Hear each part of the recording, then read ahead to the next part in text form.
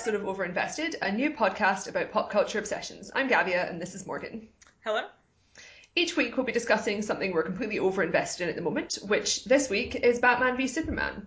Before we go any further, I'm just going to give a quick spoiler warning. We are obviously going to talk about what happened in the movie, but we're going to try and keep it relatively spoiler-free until the end, and then we'll give you a proper warning so you can switch off. Okay, so I thought we'd kind of begin with, Morgan, why are we so overinvested in this movie, which has had terrible reviews, and we both kind of thought was awful? Yes, we definitely did not like this movie per se, but found it pretty interesting, and we've been anticipating it for quite some time. I think Ben Affleck was announced as Batman around 3 years ago, right after his film Argo won the Academy Award for Best Picture, which is a pretty bizarre casting. And even down to the title when that was announced, Batman v Superman, Dawn of Justice, which, having now seen the movie again, I'm not totally sure I fully grasp it. I mean, the Justice League is what it's referring to, but it's pretty nonsensical. But, you know, even just the marketing materials seem pretty absurd. And having seen it, there's just so much going on that's pretty incoherent. And I think that as people who are generally invested in superhero movies and fascinated by the genre and the movie industry, we were looking forward to dissecting it, and we certainly have a lot to talk about. Yeah, I mean, this isn't going to be like an hour of us making fun of a movie we hate, because I kind of feel like even though it's fun for people to write reviews that are really hilariously negative, we both like superhero movies. Like, I personally have a lot of interest in Batman and Superman and how they're depicted on screen, so while I do think this film was very bad in a lot of ways, I found it sort of mesmerizing. Yeah, me too. You know, we both also were really interested in the way it was promoted. So like even from the first announcement, like coincidentally, Morgan was actually in the big Hall H at San Diego Comic-Con when Ben Affleck came on stage to like announce this monstrosity, I think. No, the movie had already been announced, but Ben Affleck and Gal Gadot, if that's how her name is pronounced, and Henry Cavill all came out, and they showed around 20 seconds of footage from it when Batman and Superman first kind of come into conflict with each other in their, you know, garb. And we just laughed at it. It was so absurd. And the actors came out, and Ben Affleck in particular looked like he knew he had made a great mistake in his life. The look on his face is something I will never forget. He looked pretty grim. And from that point on, I knew I had to see this film. Even though DC Comics are not something I'm particularly invested in, I rapidly became invested. And last week actually saw Man of Steel, which I had not seen at the time because the reviews were so bad. And I was pretty fascinated by that too, because that film, I think, is just really incompetent on basically every level. The story doesn't really make any sense. And even as someone who doesn't know a huge amount about the sort of mythos of Superman, everyone said this at the time too, he's presented very much as a kind of almost amoral character. He kills a lot of people. The destruction of Metropolis got a lot of attention. You know, it's a really violent movie, and Henry Cavill is not an incredibly compelling performer. So, to put it mildly, this is a problem in this film too. So, going into this movie, the question kind of was, how are they going to deal with the problems that arose in that film, and then also introduce this new version of Batman after coming off of Christopher Nolan's really successful Batman trilogy? The fact they were going to revamp or, you know, restart Batman was announced very soon after The Dark Knight Rises came out. It really was this question of, like, how is this going to work? Why did they cast Ben Affleck? And what is Henry Cavill going to be like in round two? And I think we agree that it didn't really work that way. I feel like Ben Affleck was really doing his best. Like, he was taking it very seriously. And that was sort of the problem, because the film itself, like, it took itself so seriously that it didn't realize how bad it was, basically. Because you have Zack Snyder, who makes this type of film that is inherently very ridiculous and also aesthetically kind of unpleasant to look at and listen to. but he thinks that he wants to be making something that's kind of on the level of Christopher Nolan, who actually is a serious filmmaker, like for all his faults and, There's something that I just don't fundamentally get about how Zack Snyder, like, obviously his whole aesthetic we don't understand, but like how he can like look at that and be like, this is so much better. Like what I'm doing is just so much better than like not Nolan specifically, but just like anything. I mean, I think that's kind of what makes me interested about Zack Snyder's personal image about himself as an artist, because to be at that level, like obviously you're kind of aware of criticism and like you're aware that people maybe don't think very highly of you as an artist, kind of like Michael Bay. But like Michael Bay very much just seems to be like a jackass. He's just like steamrollers forth, and he's like, I'm going to make a movie, which even he probably thinks his films are garbage at this point. Like he's not making movies like Armageddon anymore. He's making films that are just like they're like a lot of money spent on CGI. Oh yeah, that was like that was his art film. Like yeah, but yeah, with like Zack Snyder, he has like a very specific aesthetic that's even more easy to recognize than Michael Bay. He has really like egregious color correction, very obvious visible computer generated visual effects, not in the way that other blockbusters use them that look realistic. Like he creates a color scheme that looks like unpleasant basically and like doesn't look real, and like the way that his films are shot, it's not good action filmmaking, it's not easy to follow, but like he really sticks to his guns. Like he always follows through on that. Like he makes film after film that are in that style. When he's making 300 or Watchmen, he's following the style of the comic he's adapting from, but like it's still within like his general range. And I think that really comes from 90s comic aesthetic, where there's this like specific type of art, which now is one of those things where like an art style from 15 years ago looks more dated than an art style from 50 years ago, because like it feels embarrassing. And that particular like mid-90s art style where it's like they've got this glowing fade out color shading on every color, and like it's sort of lurid, and like you've got these extremely over muscular characters that have like 10 more muscles and all over their body than there should be. And that's what he does like as a film, and he like makes his actors work out to the point where they look like these characters from 90s comics that aren't humans. When Cavill walks into the Senate hearing, I was like, you're a blow-up doll. Like when he's like flying around, you're kind of like, he's also been CGI'd in those scenes, right? And he kind of is like doing action stuff, and he still looks ridiculous. When he was walking in, like with his arms crossed, he looked fake. And we're used to now these male bodies that are fake. I mean, they're all on drugs, and they look ridiculous. But it was a new level of just like, what the fuck? Like, what are you?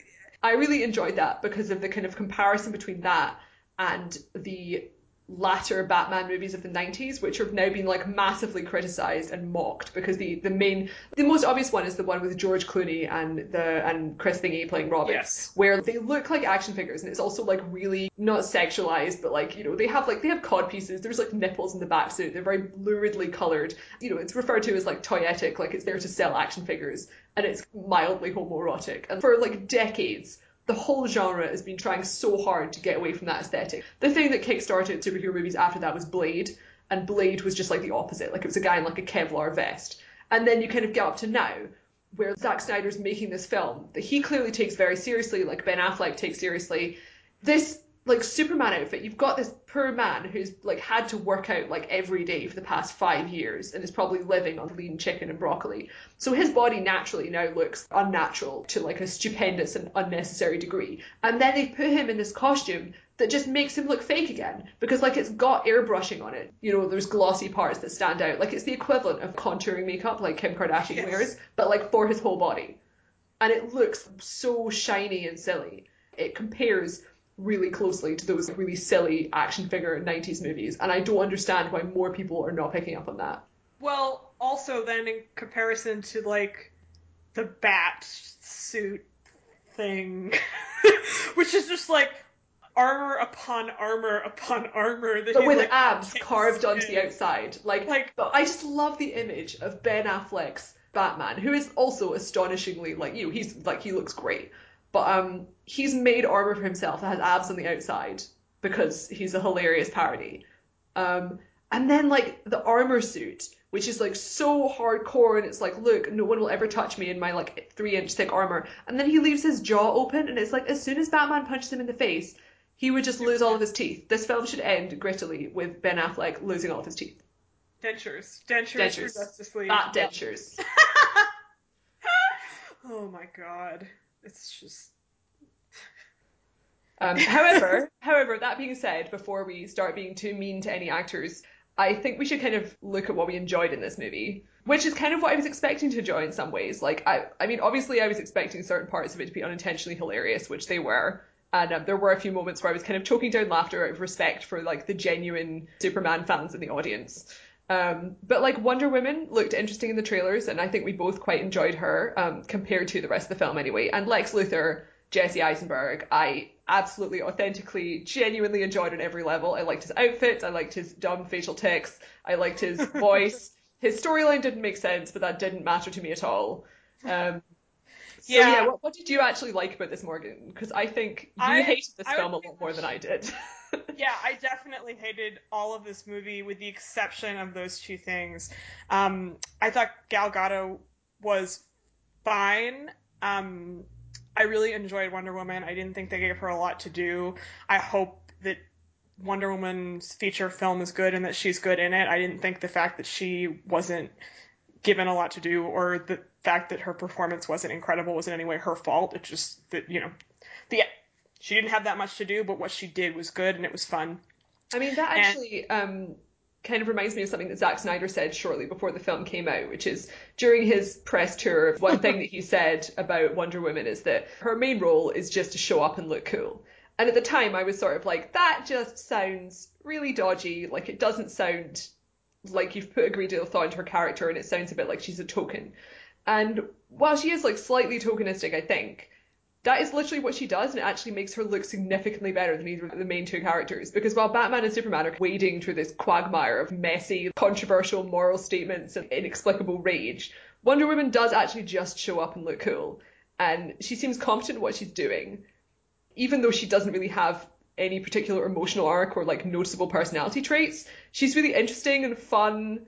You know, she's got like a heist subplot, and then she shows up and does some action sequences, and all her outfits are good, which for a cameo role is probably better than like most characters in that movie. Yeah, this is really the sort of benefit of everything else being terrible, is that you look at her and are like, oh yeah, she seemed pretty good. Like she really benefits, I think, from the rest of the film not working so well. But I really enjoyed Eisenberg. He is an actor I like in pretty much everything. I know that some people just find him annoying almost all the time, but I don't.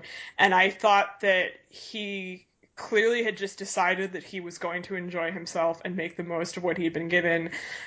I don't even really remember any of his dialogue. I think most of it didn't make sense and was bad, but that didn't matter. He delivered it in such a way that was compelling and made me not care what he was saying, and that was really all that I needed. He had real panache. Kind of after watching the film, I realised that he reminds me so strongly of Eddie Redmayne in Jupiter Ascending, who just has this ridiculously over-the-top scenery-chewing role from like a respected actor. But that's kind of what you want in like a cheesy superhero movie villain, is you want someone who really knows what they're doing, but like just overdoes it tremendously. And I think that Eisenberg is definitely going to be very polarizing. Like some people do find him very annoying, and also he does use like a lot of the same mannerisms in each of his roles. So, you know, if you've seen him playing Mark Zuckerberg, probably you're going to be like, there's shades of that in this role. They've clearly rewritten Lex Luthor to be this kind of tech bro genius type, which is fine.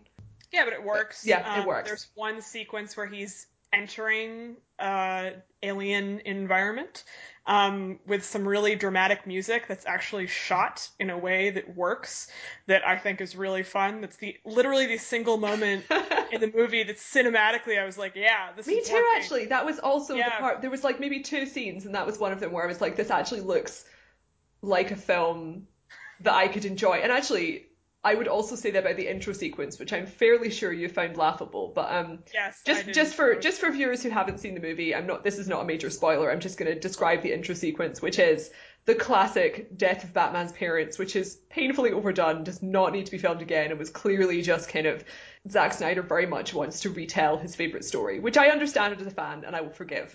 However, they end this memory dream sequence with the young Bruce being flown aloft by a flock of bats.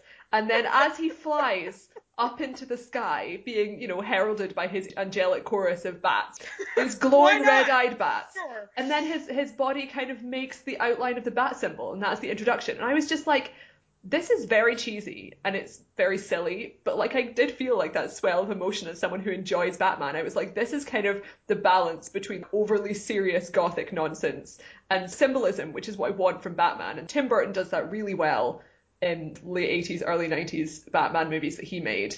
And that was kind of the end of that for this film. Like right after that, they immediately threw that in the dirt and stamped on it, because you get this scene where they introduce Jimmy Olsen and immediately reveal that not only is Jimmy Olsen a CIA plant, but he then immediately gets shot in the head at point blank range, which is not something that should be happening in a superhero movie, a Superman movie rather, and it's really not something that should be happening in a PG-13 movie in the way it was shot. So it's really, the thing that I'm really interested in this film is to what extent the filmmakers were purposefully trying to like subvert and even destroy the mythos of Batman and Superman, or whether they genuinely just thought they were making like a relatively authentic version of the characters and just trying to make it more mature. Because that's what Zack Snyder seems to be saying in most of his interviews, and like the general promotion for the film is this is an adult, serious interpretation of kind of a 90s era Superman and Batman. But watching it, the overall message of the film just seems to be these two characters are really evil and we should feel really uncomfortable about idolizing them. Yeah, why don't we move on to talking about Batman and Superman themselves? I think that the main area where we diverge a little bit on this movie is that I didn't really see any of that depth in this film at all. I think I was searching for depth. I was painstakingly digging in the dirt, desperate to find depth in this film. Whereas I was just watching it thinking to myself, this is terrible and inept. And of course you can make the argument that Snyder's intentions are irrelevant. The author is dead. What matters is what is on the screen and what you're experiencing. But I actually think that when you're watching a film like this, which is so incoherent, I mean, there are various plot things that I won't get into because the details aren't really important, but that just don't make sense, and you can kind of tell if they've cut things, or like characters know who each other are and they haven't explained how, or they know certain things that are happening and you don't know how they know them, and either the script was just totally inept or something has been cut that explained that. And the movie's 2.5 hours long. There's a cut that's going to be coming out on DVD that's going to be R-rated and it's going to be 3 hours long. Like, clearly there was just so much happening behind the scenes in the post-production process of this movie that I think it's very difficult to not think about what was going on in the authorship of the film, because it's so sort of difficult to follow. Then you do sort of think like, okay, what is happening here? What are they trying to convey to me? And even if you do step back from that, I just didn't find anything in the text of the movie that was hinting at saying you should be critiquing these people. These people are actually not worth rooting for, and that's especially reflected in the later parts of the film, which we'll get to at the end of the podcast. I think you are supposed to find these people admirable, which is hilarious because they're so awful. They are just terrible. I mean, the thing you say about the film not critiquing its main characters is like, it really makes me want to, it makes me want to interview Zack Snyder. It also makes me want to interview the two screenwriters, because the original version of this script was by David Goyer, who's written many, many comic book movies, including Christopher Nolan's Dark Knight trilogy. And he also wrote Man of Steel. And then his script was then taken by a writer named Chris Terrio, who rewrote it, who previously wrote Argo. And I would love to know what happened there, because they clearly did start off with this kind of ideological dispute between Batman and Superman, which, if you've seen the movie or the trailers, you know what it is. You know, Batman is this violent vigilante, and Superman, he has this public image as this savior icon, and there's lots of kind of Jesus imagery, and they're making it very clear that people are worshipping him in the streets and so on, and Bruce Wayne objects to this concept. But in the actual execution of the film, both characters just come off as villains. Like, I saw a tweet that kind of perfectly encapsulated this idea from a Twitter friend of mine named Sunil Patel, and he said this is a Superman film as filmed by Lex Luthor, which is it's honestly like Lex Luthor's paranoid propaganda of making Superman as like alien and unpleasant as possible. Batman is a psychopath who goes around murdering people. And like also I think Lex Luthor would cast Jesse Eisenberg as himself. Like Oh so yeah. it fit, yeah, absolutely. And for around the first half of the movie, thereabouts, until he sort of starts doing some really bad things, and then also until his plotline just totally falls apart nonsensically. Lex Luthor really seems like the most sensible person in this movie. Like he says some things about Superman that you're kind of like, yeah, it seems reasonable. Like you're clearly nuts, but that's fine. Like they're so you just can't. It's so difficult to root for them, both because psychologically they don't really make sense, but also because they keep doing things that don't endear them to the audience, right? So at the end of Man of Steel, Superman unnecessarily destroys Metropolis and then murders General Zod, also quite unnecessarily. And then throughout the first part of Batman v Superman is saving people kind of, but similarly doesn't seem that concerned with the destruction of human life. Like the qualities we associate with Superman, sort of like virtue, it's just not really there. And then Batman really is just a psychopath in this movie. I mean, he is so violent. He seems to enjoy it. And so when you're watching it, it's very difficult to say, like, yeah, I really identify with that character, or even if you're not going quite that far, like, I really see where that character is coming from, and I'm rooting for him. They both seem quite alien. Just, it's so hard to imagine from the filmmaking perspective what the intention was, but I can't really fathom that there was any depth to it. I think that they genuinely thought that this was gonna be logical and compelling, and I don't think what they produced was at all. I mean, Snyder compared this with, he kind of said it was like a follow-up to the version of Watchmen that he made. The whole point of that movie is to be very critical of superheroes, and like, you know, the heroes in that mostly don't have powers. They're just people who put on costumes and beat people up at night, which is obviously what Batman is. But yeah, like, you have to think about what people are trying to get out of a film like this. Do they have a duty to make Batman and Superman seem heroic?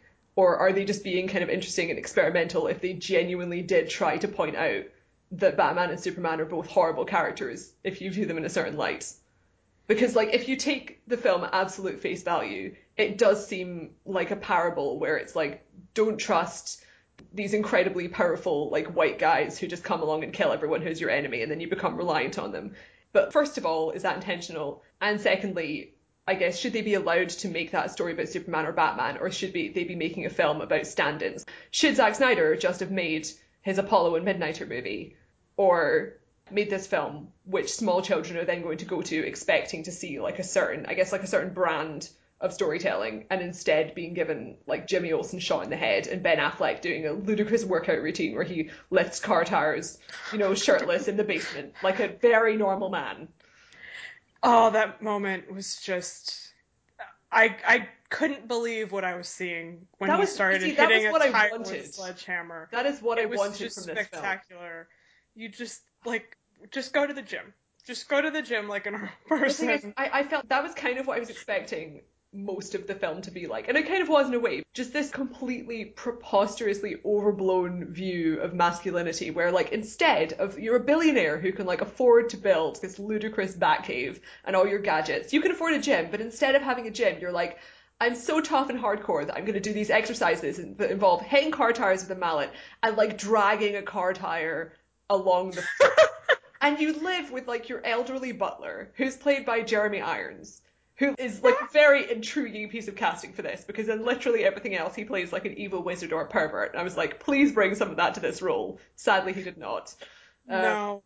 but yeah, Strangely enough, I've seen Jeremy Irons in so many things, and never have I found myself thinking more of Scar from The Lion King than in the movie. Like, every time he spoke, that was what I saw, and, like, I haven't seen that movie in so many years, and I know, like, I've seen Jeremy Irons in tons of things, and that was what was evoked, and I just thought, what's going on? Why have they done this? Just, it's fascinating. so many things Zack Snyder has done is just a fascinating, fascinating move. But I think we also wanted to discuss the general strategy that DC has had with its expanded universe and talk about that a little bit in comparison to the Marvel expanded universe, which is obviously what they are trying to achieve. I think one of the major problems that I had with this movie and one of the major reasons that it really doesn't work is that they combine these set of characters, primarily Batman and Superman, but also Wonder Woman in this film that doesn't really feel like they belong together. So the 3 Batman movies we've had recently were Christopher Nolan's films, which are extremely grounded in reality. And one of the criticisms of those movies, whether you agree with it or not, is that he basically wanted to make superhero movies without making superhero movies, or comic book movies without making comic book movies, right? So if you go back to the Burton films, which I haven't seen, but I'm familiar with their general aesthetic, right? Like, he went about as far from that as it's possible to go, which is fine, but that's what we've become used to when we think of Batman in the sort of contemporary sense. Superman certainly is, presented in Man of Steel, and that was the first film Superman we've had in a very long time, has some sort of supernatural elements. He can do a lot of things. He has superpowers, right? He's sort of supernatural. It's very different. This movie sort of jams them together without any precursing context, and then also has Wonder Woman in there, who's a character we're all familiar with, but again, hasn't been seen on screen in quite some time. There's no real context for her. And to me, it felt really jarring because it felt like Superman was being brought down to Batman's level in a way in terms of like the grittiness of what we think of as a Batman movie, and that Batman was being stuck into this movie with all this sort of weird supernatural stuff. There's no reason that couldn't work, but because they hadn't done the sort of precursor films in the way that Marvel did before the Avengers, I didn't sort of get any sense of context or have any investment in these characters being in a movie together. And there was also some Justice League stuff, which we can talk about, that just didn't make any sense and to an average viewer would have been really nonsensical. So I wonder at the strategy there, and this movie is making a ton of money. By the time this podcast is put up, we'll know the gross, but it's looking like it's going to make almost $200 million. So clearly, financially, this works. People know these characters, but on an artistic level, definitely kind of thanks to branding. Like, it's people recognize the Batman and Superman brand name. And I mean, I'm not discounting the fact that, like, I know a lot of people have enjoyed this movie. It's a bad blockbuster, but there's like a lot of badly made blockbusters that are very successful, because if you just want to watch 2 good-looking people smash stuff for 2.5 hours, then it's like, this movie has had a lot of money put into it. You will see that happen efficiently, even if the plot doesn't necessarily make sense and it's kind of an emotional mess. But like what you were saying about the tone of the film, like the weird combination of having like this very gritty, violent Batman and then Superman in it, I think that really speaks to Zack Snyder's filmmaking style, because he definitely cannot do any like mixture of tones. Like, the whole film is basically one mood. There's anger, there's kind of misery, and then occasionally it'll like go up a peak of a fight scene. But there isn't really any levity, and I don't mean that in the sense that the film should have humor in it. I think you can definitely make a great action movie and a great thriller without any humor at all. But like, there's no change of pace, and I think you really need that when you've got a film where you have 2 such different characters. If you're gonna have like a magical space guy and like a bat dude punching for 2.5 hours, you need to like, there's this one really great scene. It's the first scene where Batman himself is introduced. He's like saving some people from human traffickers, but like when he's introduced, it's this like Nosferatu like figure who's very menacing and gothic, and I was like, I can actually kind of get behind this. Like, if you have a film where Batman does really exploit that vampiric thing, it will work in the context of Superman as this glowing godlike alien. But instead they keep bringing Batman down to earth and trying to do this kind of Christopher Nolan, he's just like a normal sad middle-aged millionaire thing. And then you've got like Henry Cavill being an astonishingly unconvincing Clark Kent. He doesn't seem like a person. And I know that like it seems ridiculous to say he doesn't seem like a human, because maybe they are aiming for him to seem like more like an alien, but that kind of lack of tonal change is a serious problem. And that really ties into the kind of Justice League aspect, because if they're going to make a Justice League film with such a bizarre collection of characters, it's going to have to be so different. You've got the Flash, who like is relatively lighthearted, even though they're clearly going to make him grittier.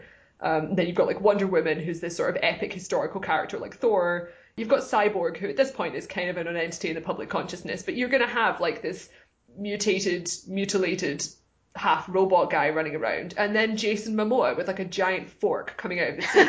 Like, he can communicate with whales. Like, how are you going to put all of this stuff in the same world and have them all cooperate and have it be a film that just feels, it's kind of like the emotional and visual equivalent of like very slowly dragging like a huge piece of concrete over another piece of concrete, and it's just like grrr, but forever. Well, and this is the thing that I keep thinking about with Marvel, and we're big fans of Marvel, but I think that their system has a lot of kind of objectionable aspects, and I think that they've made some movies that are really not good, including Age of Ultron last year. And the problem with Age of Ultron, which I've said a couple of times, is that there's no reason for it to exist. The only reason for it to exist is to make money, and it made a lot of money, although it made less money than The Avengers did, I think, because The Avengers is a considerably better movie. They just stick characters together in Age of Ultron because they need to make this film. There's no story reason in the context of the films they've put together. But they really have put in this time, and you have to sort of wonder, okay, at this point with these movies in Hollywood, is the only objective to make money? And of course, Zack Snyder is not walking around thinking, I'm making garbage films just to make money. Like, I'm sure he thinks he's making good art and is trying to do that. I'm not trying to, suggest that he's just a complete hack. But the business plan for DC clearly is aimed at that, right? I mean, it comes from a place of panic. Like, they're very worried. Yeah. Every studio is doing that now, not just with superhero films. Anything that's vaguely action or fantasy based. Like, they want to make a franchise and they want there to be multiple strands, and then that causes audience to come and get together for the big team ups like Avengers. But I really do think that with this film, it would have been possible to introduce all those characters and not have it be so utterly ham-handed. People are open to it. Like, the people who are buying tickets for Batman v Superman are already basically invested in the concept of the Justice League. Like, if you could just have like 1 minute of Aquaman and Cyborg and the Flash doing something, like, even they just have to show up on screen looking kind of beautiful and epic and impressive, and then you have like a swell of emotionally engaging music, and maybe one of them has a quip. Like, that's really going to be enough. Like, you can get people invested with that little. They just dropped the ball completely. Not only did the introduction of those characters seem incredibly unnecessary in this film, apart from Wonder Woman, obviously, who did have a role, but like the way they introduce these little cameos is just like, it just feels like something. It's like subpar superhero TV. They're like screensavers or something. And also, most people seeing this film, if it's selling $200 million worth of tickets in the first weekend, most people watching this film have no idea who those people are or why they're in this film. Oh yeah, there's a fantastic moment with the Flash, which we're gonna talk about after the spoiler cut towards the end, but like, it's genuinely it's impenetrable. Like, it's completely impenetrable to anyone who is not very familiar with DC Comics canon. And even so, you could easily just be watching the film and just have your eyes roll back in your head.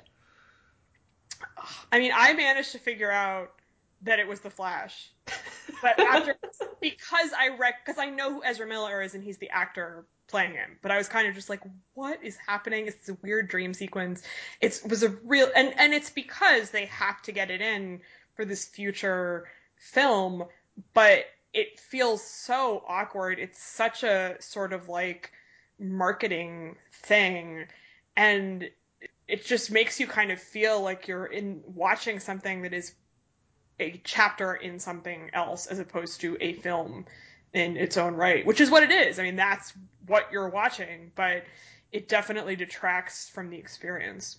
Kind of regarding the Marvel versus DC comparisons that we've been looking for, there's been like a very interesting aspect of that on the internet, which I'm sure like a lot of our listeners will be aware of by now, which is the debate over reviews and whether like critics are somehow being unnecessarily cruel to this movie, which I personally find really interesting, because I'm both a critic, like I write about this type of movie for a living, and also I'm a fan, so I'm kind of like, I'm on both sides of this, and I think it's an extremely stupid idea. It's a combination of people who think that critics are haters and they're just getting some kind of joy out of panning a film that everyone else just thinks is fun. And also that's combined with the kind of DC Marvel rivalry, which is like swollen to this bizarre state of partisanship where fans of the DC movie franchise, or some fans, are kind of treating this like there's some kind of conspiracy where Marvel and Disney have paid off critics to give this film bad reviews, and also that anyone who doesn't like this film must like Marvel films and just doesn't understand how sophisticated and adult and gritty this film is, which is very strange in the context of Daredevil and Jessica Jones, made by Disney and Marvel Studios and Netflix, because both of those are extremely dark. Like, they actually contain more adult material than Batman v Superman, and obviously they're beloved by many comic book fans, most of whom read stuff from both publishers because they're just publishers. Like, they exist to sell comics to anyone they can. So it's not even like supporting a sports team. Well, it's this kind of personal affiliation with a corporation, right? Which is a very contemporary thing and doesn't make any sense because the corporation is not doing anything for you except producing stuff that you like, which is good. I mean, we need these people to make stuff that we like, but there are massive corporations that exist to make money. And then also the idea that anyone who doesn't like anything that you like or agree with your opinions is bad and somehow false, which we're seeing play out in a variety of spheres right now. Oh yeah, no, with this particular movie, like, I'm quite fascinated by like the combination of people who are saying you're only giving this film a good review because you hate fun and you don't like blockbuster movies, and people who are saying the only reason you don't like this movie is because it's not Guardians of the Galaxy and it's dark and gritty and serious. And it's like, you can't have both. Like, the thing is that sometimes a movie that's making a lot of money is going to get bad reviews because it's not very good and critics don't like it very much. And that is not, I mean, it shouldn't alter anyone's personal experience. Like, if you're a fan of Superman and Batman and you think this is a good portrayal and you enjoyed the experience and you find it entertaining, then who cares what someone on Rotten Tomatoes says? Like, everyone is running home to the bank at Warner Brothers either way.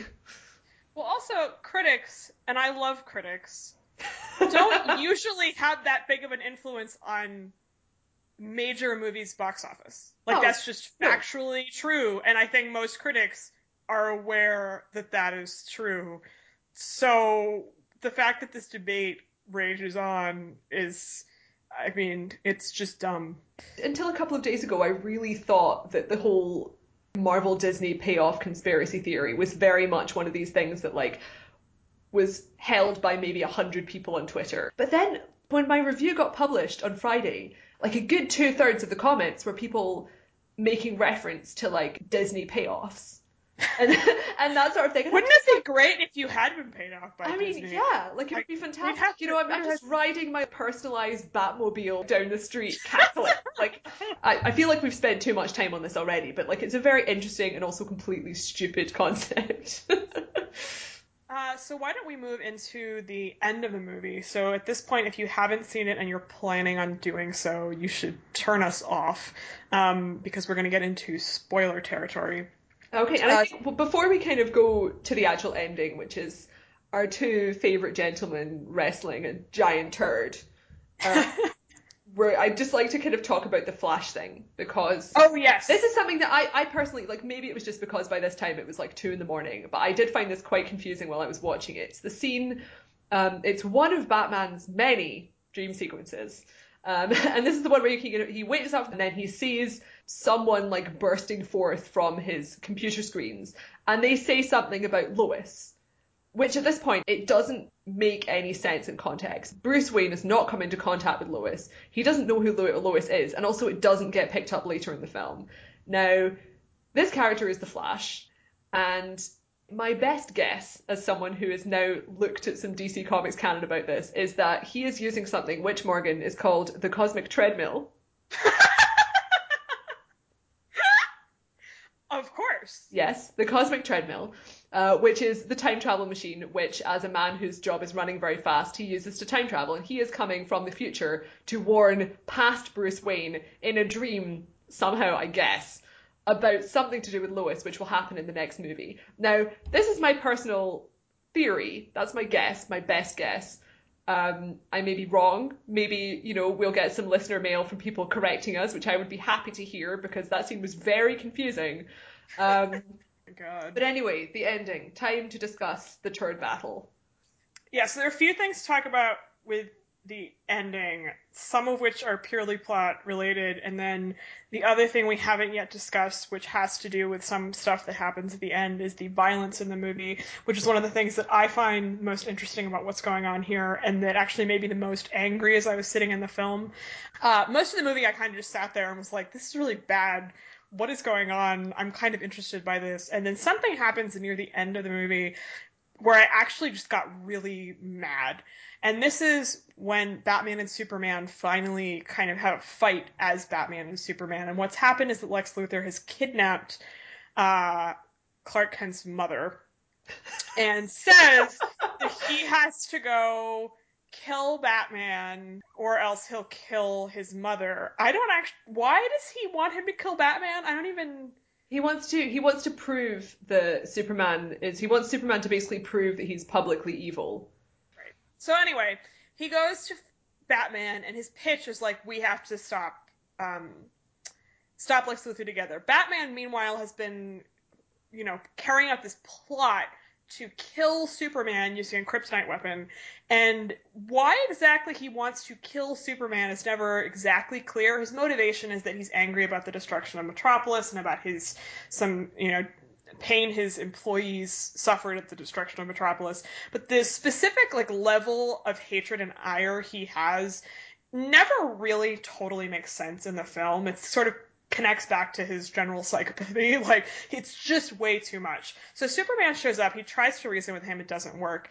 And Batman sort of sprays him with this kryptonite gas that weakens him, and he proceeds for minutes on end to basically torture him. I mean, it is unbelievable. The fact that this movie got a PG-13 rating and not an R rating based on this one sequence alone is astonishing. That's the thing. That's actually something I talked about a bit in my review, which is that it really feels like something that got a PG-13 rating on a technicality. There's certain rules that the MPAA uses to give things ratings. It's stuff like, when you're watching a battle, blood. If you're watching a battle scene in Lord of the Rings or Narnia, there's not a great deal of blood spatter, and that's what makes it a PG or a PG-13. Yeah. In this, you have characters that are, if it was a cartoon, it would be all right, but you're having kind of people who are experiencing pain, and the people who are deploying that pain on them are basically they're enjoying themselves. So it's not a case of Batman being this is the last resort, this is hurting me morally and I feel weird about it, but I'm gonna have to finally strangle the Joker to death or something.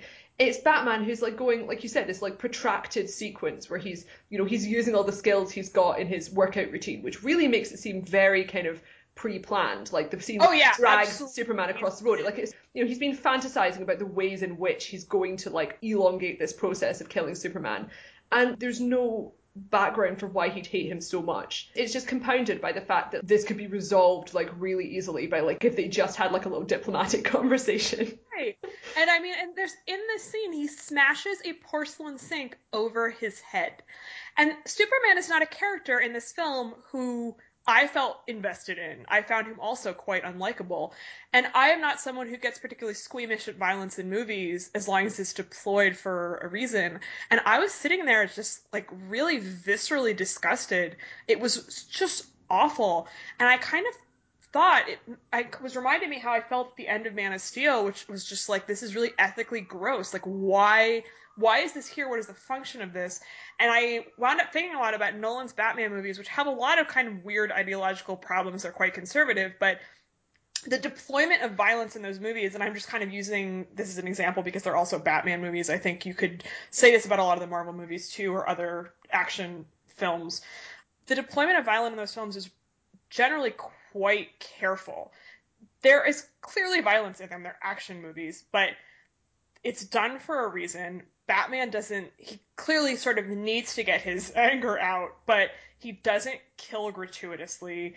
It's all done deliberately. And if you look at The Dark Knight in particular, which I haven't seen in a while, so I don't remember it as vividly, but a lot of the sort of violence is really an implicit threat as opposed to something that you're seeing play out in front of you. And the one moment that I think everyone remembers from that film that's really, really violent that the Joker does is the scene right at the beginning with the pencil. With the eye, yeah. Yeah, I don't even need to set, like, we all we all know it. It has a huge amount of effect. Right, and then he, like, blows people up and stuff later, but he doesn't actually, like, punch people, right? Like, that's enough that we kind of are afraid and we know. This movie, like, people are just shooting people everywhere. They're punching people. There's a guy with, like, a flame, like, Bunsen burner type thing, like, who's gonna burn Martha Kent to death. Like, it's just so much that it both loses its sort of potency and also just makes you feel, or me at least, I can't speak for everyone else, feel really gross watching it. Just sort of like, why am I being made witness to this? What is this saying? What's the function? It really kind of upset me. I mean, if I can just like interject for a moment, like I kind of feel like this makes it sound like we're sort of anti-violence in movies and being like a bit prudish, which like isn't the case, like definitely No, my case, because like after I watched it, I was kind of thinking about the level of violence and how, grossed out and upset I was. Also, it was very poorly shot, so the action sequences were a combination of violent and quite difficult to follow and not pleasant to watch. There's a lot of extremely violent movies that I've enjoyed a great deal. Like the most recent that I really got into was John Wick last year, which I would highly recommend. And this is just like, it's because you're going into a film which is clearly aimed at family viewing, despite being quite dark. Like it feels really inappropriate. And the idea of the brand of Batman and Superman, both of them you're meant to be kind of looking up to, it just comes back to that again. And I find it really interesting to compare to Daredevil, which is obviously shares like a great deal with Batman. It's about this like urban vigilante hero, like it's very morally ambiguous, and also kind of the adaptation on Netflix just now is very violent. But the show, for all its faults, has a much more nuanced view of the morality of being a vigilante. They really kind of dig into that topic quite deeply. This season you've got this comparison between Daredevil, who thinks of himself as like a morally good force and that he's fighting crime by like beating people up on an individual basis. And then you've got the Punisher, who's just like, I'm going to murder criminals. It's interesting because like you really do get the impression that Daredevil is a bit of a hypocrite because like he's not very effective. Like he doesn't actually take out a great deal of criminals and he spends a lot of time inefficiently beating people up. So like, he could just tase people. He could have a stun baton and then that would dispose of people far better than spending like 10 minutes kicking people in the head. But there's a dual function of having those kicking scenes. First of all, people are watching the show because of the aesthetic satisfaction of watching martial arts, and also because like it explicitly acknowledges that he's this really flawed character and maybe it's not good that he's being so violent and he could be doing this in a different way. Like he could be relying on his friends who are lawyers who are also like having a huge impact on crime. Whereas in this film, like you have all of those problems, but with no examination. And also there's no sign whatsoever that like either of them are really having that much of an impact. Superman barely does any actual saving. And then Batman, apparently the crime wave in Gotham has been going on for 20 years. And at this point, it's sort of one of these things where like he's just like repeating the same stupid mistakes over and over again. And also the issue with the branding, which was just like horrific. Oh my where he God. he brands people with the bat symbol and then they get like assaulted and murdered in jail as punishment, which is like, it was so close to like Judge Dredd. It almost was Judge Dredd. And I mean, I love Judge Dredd, but it's not totally appropriate for this type of story. Like there was some tweet I retweeted today that was like, how do you explain to a kid that this movie isn't appropriate for them without sounding like an idiot, right? like it's just so laughable. Like, it just sounds so dumb. And it's not. And I think worse than Dark Knight. Oh god, yeah, no, by far worse than Dark Knight. It's also like, it's so funny to think of like Bond movies are more child friendly, right? Because Bond movies, they're about like a spy who's a murderer. He like fucks everyone. He's a drunk. He just runs around like an asshole like the whole time. I mean, like, he's a psychopath. Like, yeah, but like you can watch a Bond film at the age of 10 and it's fine. And just because you don't get it. Yeah, you don't get it. But like, this is just like relentlessly eye-gouging horror. It's like Saw. It's like Saw for kids. I'm telling you. Like, honestly, the whole bat symbol thing and Jimmy Olsen being a CIA plant who gets shot in the head at point blank range, those two things, I think, are the perfect example of if someone was like, can you please invent the most ridiculous, over-the-top example of a gritty DC Comics movie reboot? And then those, I would just offer those to you on a platter. Or maybe like a really miserable, personality-free Clark Kent fucking Lois Lane in a bath, but like with no emotion. And it was just like, what is their relationship? Like, what is this? It was so cold. It's a symbolic function. Poor Amy Adams, whom I really love, just does nothing in this movie except she was my favorite thing in Man of Steel. Like I think after you watched Man of Steel, I was like, oh, my favorite part was Amy Adams, and you were like, this is Stockholm syndrome. Like you're just looking for something good. But her characterization in that, like for both films, are not as sexist as a lot of comic book movies. Lois's role in Man of Steel is pretty good. Like she has agency, she has more or less her own storyline. In this film, they really stepped back on that. Like she and Martha Kent are like pure personality-free damsels in distress. Like it's really. Yeah, I think there are a lot of problems. And Wonder Woman, like I liked her outfits. I thought she looked very cool, but like she, for no reason that's really explained, basically just walks around looking really sexy and like very classily sexy, but like because she has no personality development really, it's basically like we have one woman who like looks really hot and then wears her little Wonder Woman outfit, which is also very revealing, and then a couple of women who get captured a bunch and have to be saved, and that's it. Those are your women. And Holly Hunter. And Holly Hunter, that is true, whom I also love, who, spoiler, gets blown up quite early. And it's also kind of like the moral conscience of the movie, right? Like she's saying, like, we're gonna do good things here, and then summarily gets dismissed quite quickly. She's probably she's the best female character in the movie. Yeah. But like both of these films, they're definitely less sexist than other. I mean, they don't measure up to the Avengers and stuff where there are actually female characters who seem like people, but like in the context of the film's general kind of lack of quality, like I feel like it could have been a great deal more exploitative. And kind of regarding Wonder Woman, I actually feel sort of bad for that actress because the amount of scrutiny that's going to be put on her body and her outfits in those movies is just going to be unbelievable. Because, I mean, even I'm doing it. Like, I definitely already have, like, a lot of very judgmental feelings, both about, like, the appearance of her character in this film and in the next film, because the whole genesis of Wonder Woman is that she comes from this completely, like, matriarchal society that develops outside of the world of man.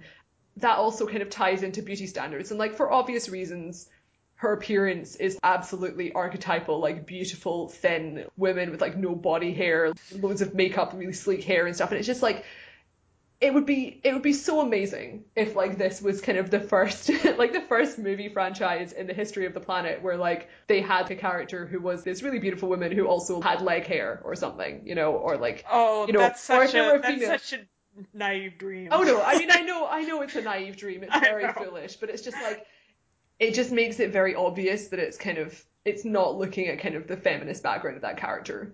No. And also there's like a photo that was recently released from the new Wonder Woman movie where like, it's 4 like thin white women who like very much look like models. And it's like you need to have a wider variety of people's appearances because if you're going to try and market this to women, it has to not share the same imagery as like images of women that are marketed to sell stuff to men. And sort of interestingly enough, the moment where Wonder Woman first appears as Wonder Woman was the only moment in my screening where people applauded. And this is a big movie theater in New York City where at a superhero movie opening night, there's usually a lot of noise. And that was the one moment where people got really excited. People want her. They want. Yeah, she's new. Like it's something new. She seems cool. And then she didn't really get to do. I mean, she does stuff after that, but it's that battle with the cave troll is so incoherent. Oh my god! So apart from it just being, oh yeah, I mean it's terrible, and also like it's horrible to look at because there's so many shots where the whole screen is just filled with CGI lightning. And I'm very much not one of these people who like dislike CGI. Like most of the blockbuster movies now have a huge amount of it, but the particular style that Zack Snyder's visual effects people employ is just really I find it distasteful. Like the kind of look of it is just this ugly monster. The whole screen is filled with blinding light. In 3D, it's even stranger because you've got different kind of light balances. Even aside from that, the point where like Superman sacrificed himself with the spear and so on, it's just pointless because like the scene where Batman and Superman could have solved their dispute by just talking, it just seemed like it made more sense for Lois to hand the spear to Wonder Woman. So like that is what it should have been. So there's this kryptonite spear. At the end of this movie, they're fighting this cave troll that Lex Luthor has created for reasons that, I mean, to defeat Superman. Doomsday. But DC Comics fans, it's Doomsday. But yeah, it looks like a fucking cave troll. Yeah, but his real motivations are never. They don't really explain this. It doesn't really make a whole lot of sense. And there's this kryptonite spear that Batman has created initially to destroy Superman, and then once again some wonderful Jesus imagery. Just remember. Yeah. And then they're going to use it to destroy this thing because it's made from Kryptonian material and can't be destroyed by anything on Earth, of course. And so this battle just rages on, and it's I think supposed to kind of evoke the battle at the end of the Avengers when all of the different characters are kind of working together to defeat the enemy. But again, it does not. The problem is that we don't care about them. We haven't been invested in them. The film doesn't attempt to sort of distinguish that much between their fighting styles, which Whedon does really well at the end of the Avengers. There literally is even a moment where Superman flies into space and there's a nuke, which happens at the end of the Avengers. I mean, I'm not trying to say he was trying to copy it, but I was thinking about it and just thinking this really doesn't work compared to that. And then the ultimate resolution is that Superman sacrifices himself, basically, to defeat this thing. And I think this is why I really think that the critiques saying, we're supposed to view these people as bad don't really work, because the ultimate sort of set piece of the film is them all working really hard together to defeat this thing, and then he sacrifices himself, and the last scene of the movie is this really sad funeral, and he gets a military burial, which I found just totally disgusting. I have no connection to the military, but I found it really offensive that they were doing that. And they're being presented really as heroes, but the film hasn't backed that up. And so if they were trying to do some kind of critique, which I absolutely do not believe they were trying to do, it was just such a failure on that level.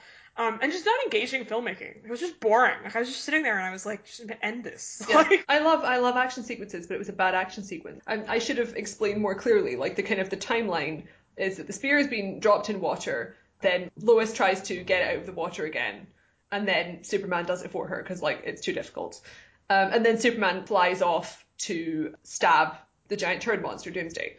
That sequence of events, it's unnecessary because obviously there's only one person here who is vulnerable to kryptonite, and it is Superman.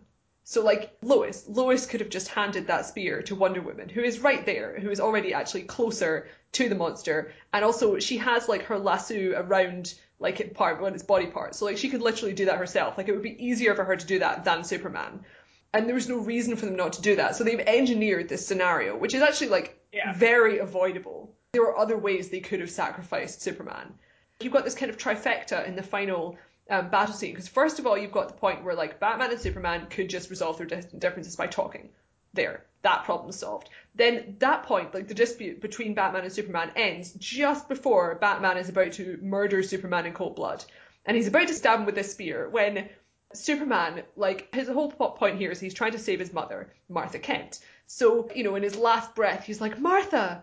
And then Bruce stops because Bruce's dead mother was also called Martha Wayne. And he's like, why is Superman talking about my mother? This is ridiculous. No one in an emergency is referring to their own mother by her first name. So it's just it's really forced. I've heard stories of people just laughing in the cinema at this. It doesn't gel, and it really feels like something in the early stages of drafting a script. Someone's like, hey, they both have the same mother. Wouldn't that be an interesting way for them to bond when they stop being enemies? And it's in a way it would. If you subtly draw attention to that, at some point during the film, it would be a nice aside to prove that they're actually more similar than we think. But to have it in this pivotal scene where Batman is my God, wow, it's almost like Superman has a mother just like me, so maybe I shouldn't murder him after all. It's cheap, it doesn't make sense, it doesn't even make sense emotionally in the context of the characters because he's already committed to murdering him. And then they're just like, okay, we're going to team up. But then the third part is then just Superman sacrificing himself unnecessarily. And then the final shot of the film is just, it's inevitable because like I was just sitting there for the last 5 minutes under my breath, just like, please let him be dead, kill him forever, let him die. And it's like, of course he's not going to, but the final shot is just like a bit of dirt like moving slightly on the coffin. And it's just like, wouldn't it be fantastic if they just left Superman dead? Oh, I was also hoping against hope that would happen. But this is again, a trope of these films is that they kill somebody off and then the person isn't really dead. I mean, we could list off characters to whom this has happened in almost every movie of this type that has come out in the last 5 to 10 years. I mean, it's unbelievable how I mean, it's particularly funny for this film because, like, for example, like in Captain America Civil War, if they do what they do in the comics and they kill off Captain America, played by Chris Evans, there'll be a huge pressure for them to bring him back because Chris Evans is enormously popular and Captain America is enormously popular. So yes. Like if they do that, they'll probably, bring him back for one of the Infinity War Avengers movies. But like with this, you've got a movie which like systematically destroys any possible romantic ideal of Superman. And in the process, the character is played by this tremendously unlikable actor. I didn't particularly enjoy Man from U.N.C.L.E., but he was okay in that. Like, he was a bit wooden, but, he was, like, reasonably funny, and a lot of people found him charming. But I would challenge you to find anyone who watches this movie and thinks he makes an admirable Superman and, like, a likable, charming Clark Kent, because he's not. Like, his performance is bad, and, like, the way that he's been directed when he's playing Superman is just astonishing, because he really only has, like, a range of, like, 2 or 3 facial expressions. And like one of them is this sneer where he clearly has like he sneer. I was like, just gonna say the sneer is the just sneer. So it's just bad. Hatred and disrespect and kind of like disgust. He's aiming at villains. He's aiming it at Batman as well. And it's just, this is the kind of thing that happens in other Superman adaptations when Superman's been hit by the red kryptonite and has become like an evil rage monster. And then afterwards he's like, my God, I've learned the error of my ways. I know actually what I really want to do is drink a milkshake. It's just so odd. It's such a strange decision. And it doesn't, like, even if I try and imagine myself as someone who has like a real kind of tough, masculine sort of anger fantasy of being like a powerful superhero, even then, I don't think that's what I would want out of Superman. Like, it might be what I want out of Batman, but you already have him in the movie. So you don't need to make them both be like these angry, like, and in cold fact, people. It works better if they're not, right? Yeah, because of course. then you have a genuine conflict between them. But them both being that way, just they're fighting each other because that's what the title says they're going to do. So I guess it must happen. Yeah, I mean, Like, there was a okay, fantastic sure. series of interviews, which we can link to in the show notes or on Tumblr or something, which is like, it's a series of interviews Vulture did with like just quick sound bites with like actors and celebrities asking them whether they were on Batman's side or Superman's side. And it was just hilarious because like no one cared, or they were just like, I don't understand like the purpose of this dispute. And they had one. The best one was definitely Michael Shannon, who Absolutely. plays Zod in the first movie and is just one of the true phoning it in performances of our recent lifetime. Yes. And in this, poor bastard had to play just a floating corpse being kind of like pushed around by Jesse Eisenberg. But yeah, like they asked him, what do you think of the Batman-Superman conflict? And his answer was basically just like, I do not care. I couldn't care less. Doesn't matter. Oh my God. Yeah. Well, I think that's about all that we have to say. Right. So thanks for tuning into the first episode of Overinvested. For links to things we mentioned today, please check out our website, overinvestedpodcast.com, or follow us on Twitter at overinvestedpod. Our Tumblr account is overinvestedpodcast.tumblr.com. We'll return next Monday for an episode about Richard Linklater movies, a topic that Morgan knows a great deal about, but I know virtually nothing at all. We'll be discussing Dazed and Confused, starring Matthew McConaughey, and the new movie Everybody Wants Some, which some of you may know as the serious film debut of Teen Wolf's Tyler Hoechlin. Oh, and if you came here for comic book stuff, never fear. Episode 3 is going to be about my favourite Marvel Comics character, Black Panther, and we're definitely going to talk about the new Captain America and X-Men movies when they come out. In the meantime, if you like this episode, please share the link with your friends, and don't forget to rate and review on iTunes or whatever podcasting service you're currently using.